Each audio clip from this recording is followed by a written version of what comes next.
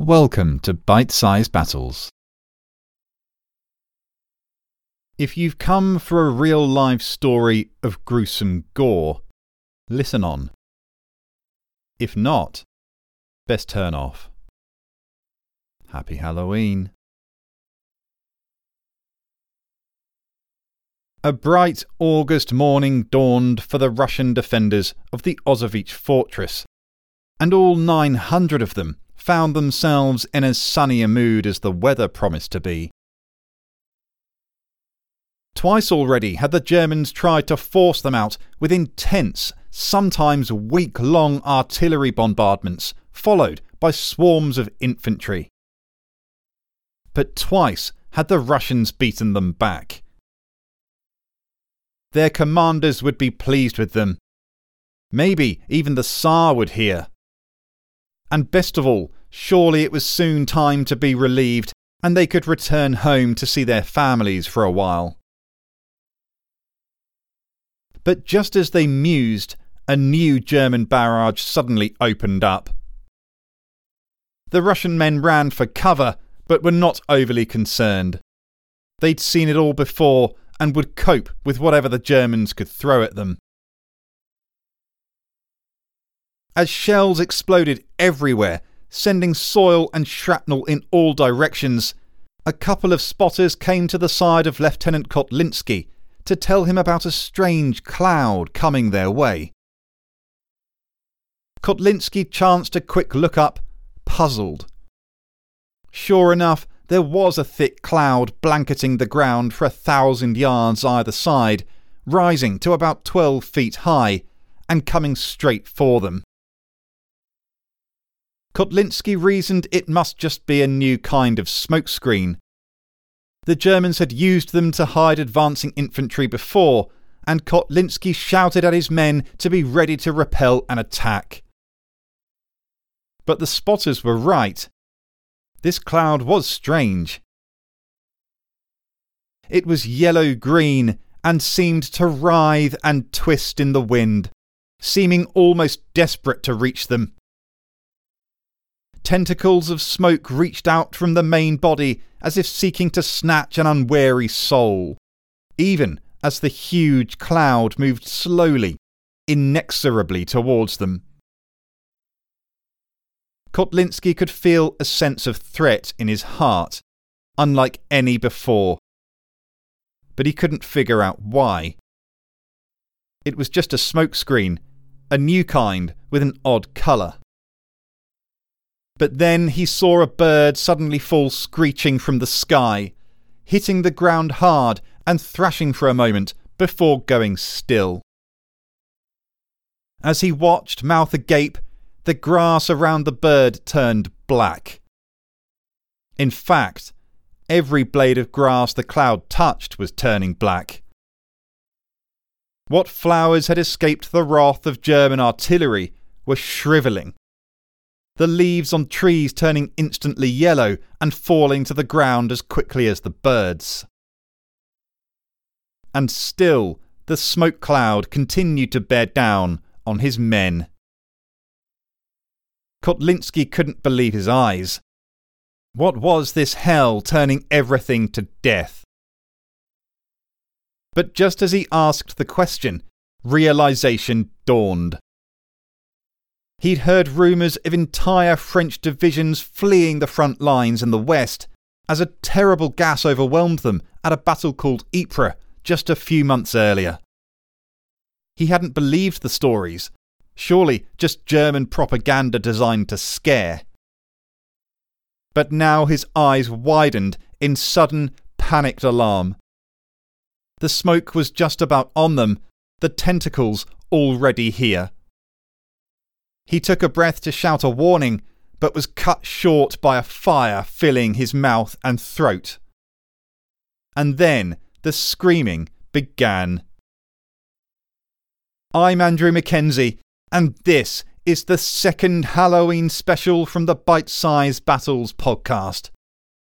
Welcome to the Attack of the Dead, the Battle of the Ozovich Fortress.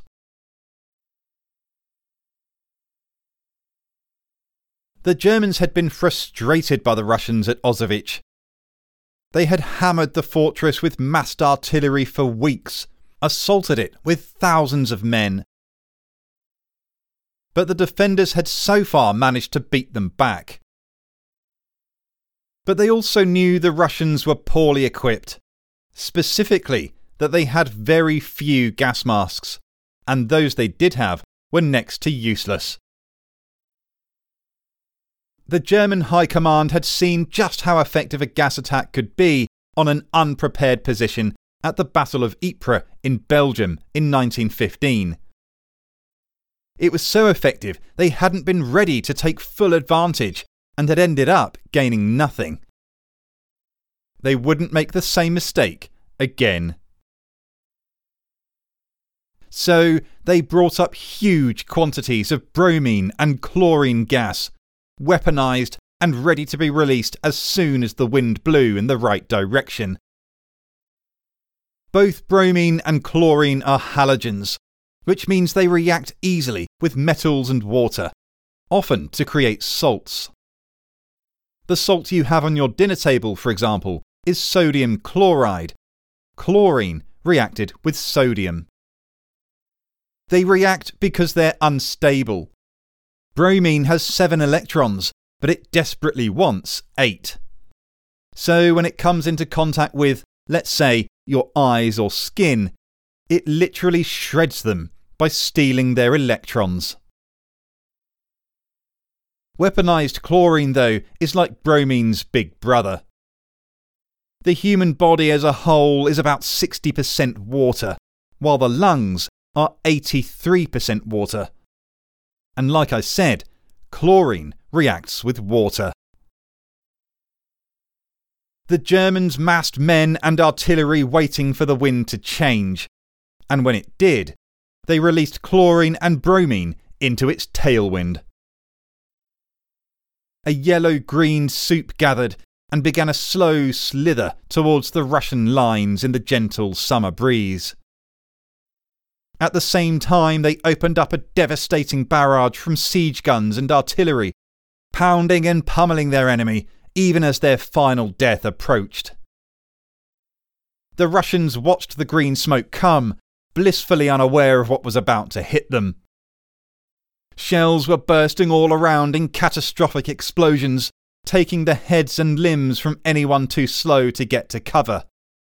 Even those in cover would be vaporized by a direct hit.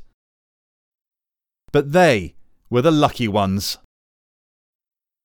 Kotlinski had watched the smoke roll inevitably towards them, inescapable, unavoidable.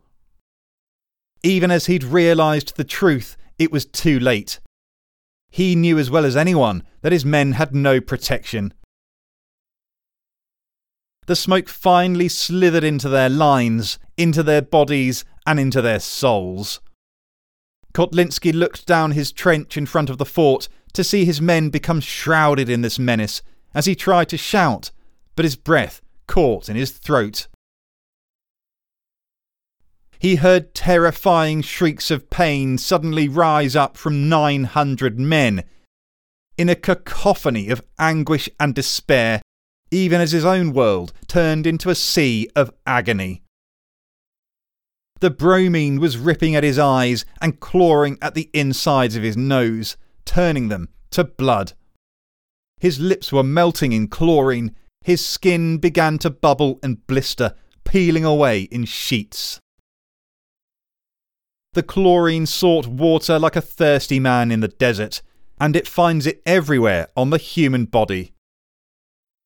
When it does, it reacts violently to create hydrochloric acid, which then dissolves everything it touches.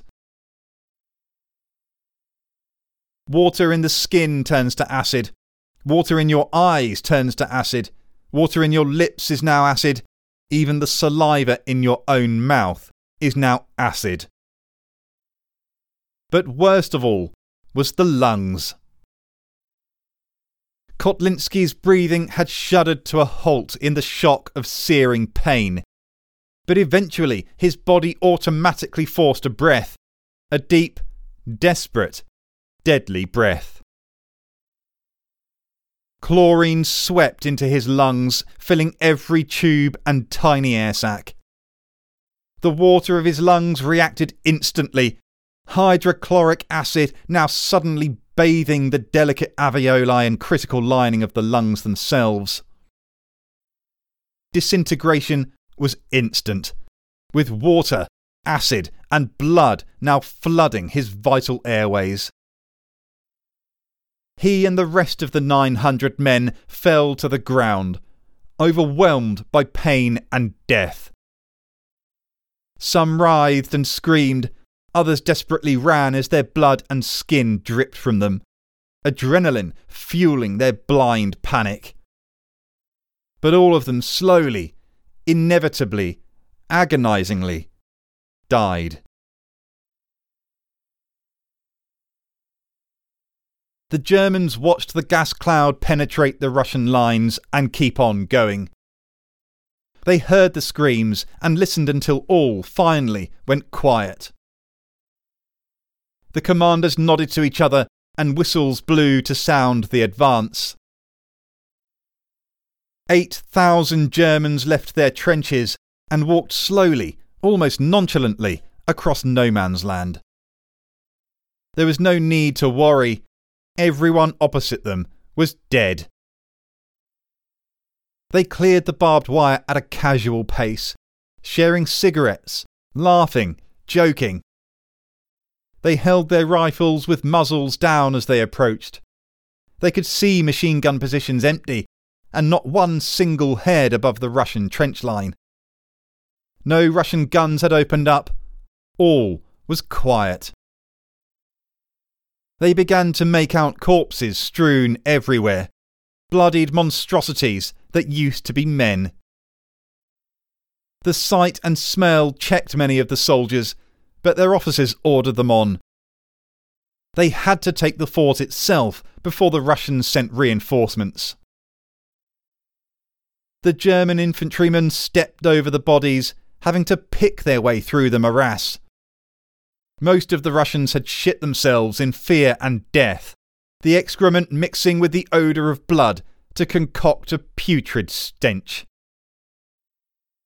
Just get past this line of gore and we can push on to the fort, most thought to themselves. But then, suddenly on a ridge up ahead, a single shape of a man rose jerkingly up from the ground. A grisly gurgled groan left its mouth as it twisted its head first left, then down, and then straight ahead. At them. The Germans froze at the sight, unable to think clearly through the sudden terror in their souls.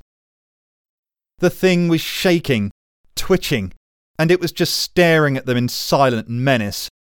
The only sound, the rasping breath it heaved in and out. Half of its lips were torn away, revealing the teeth behind. Skin hung loose, and that which remained was burned and blistered. Its eyes were peeled back, and the ears and nose streamed blood and mucus. No one said a word. No one moved a muscle, transfixed as they were in horror.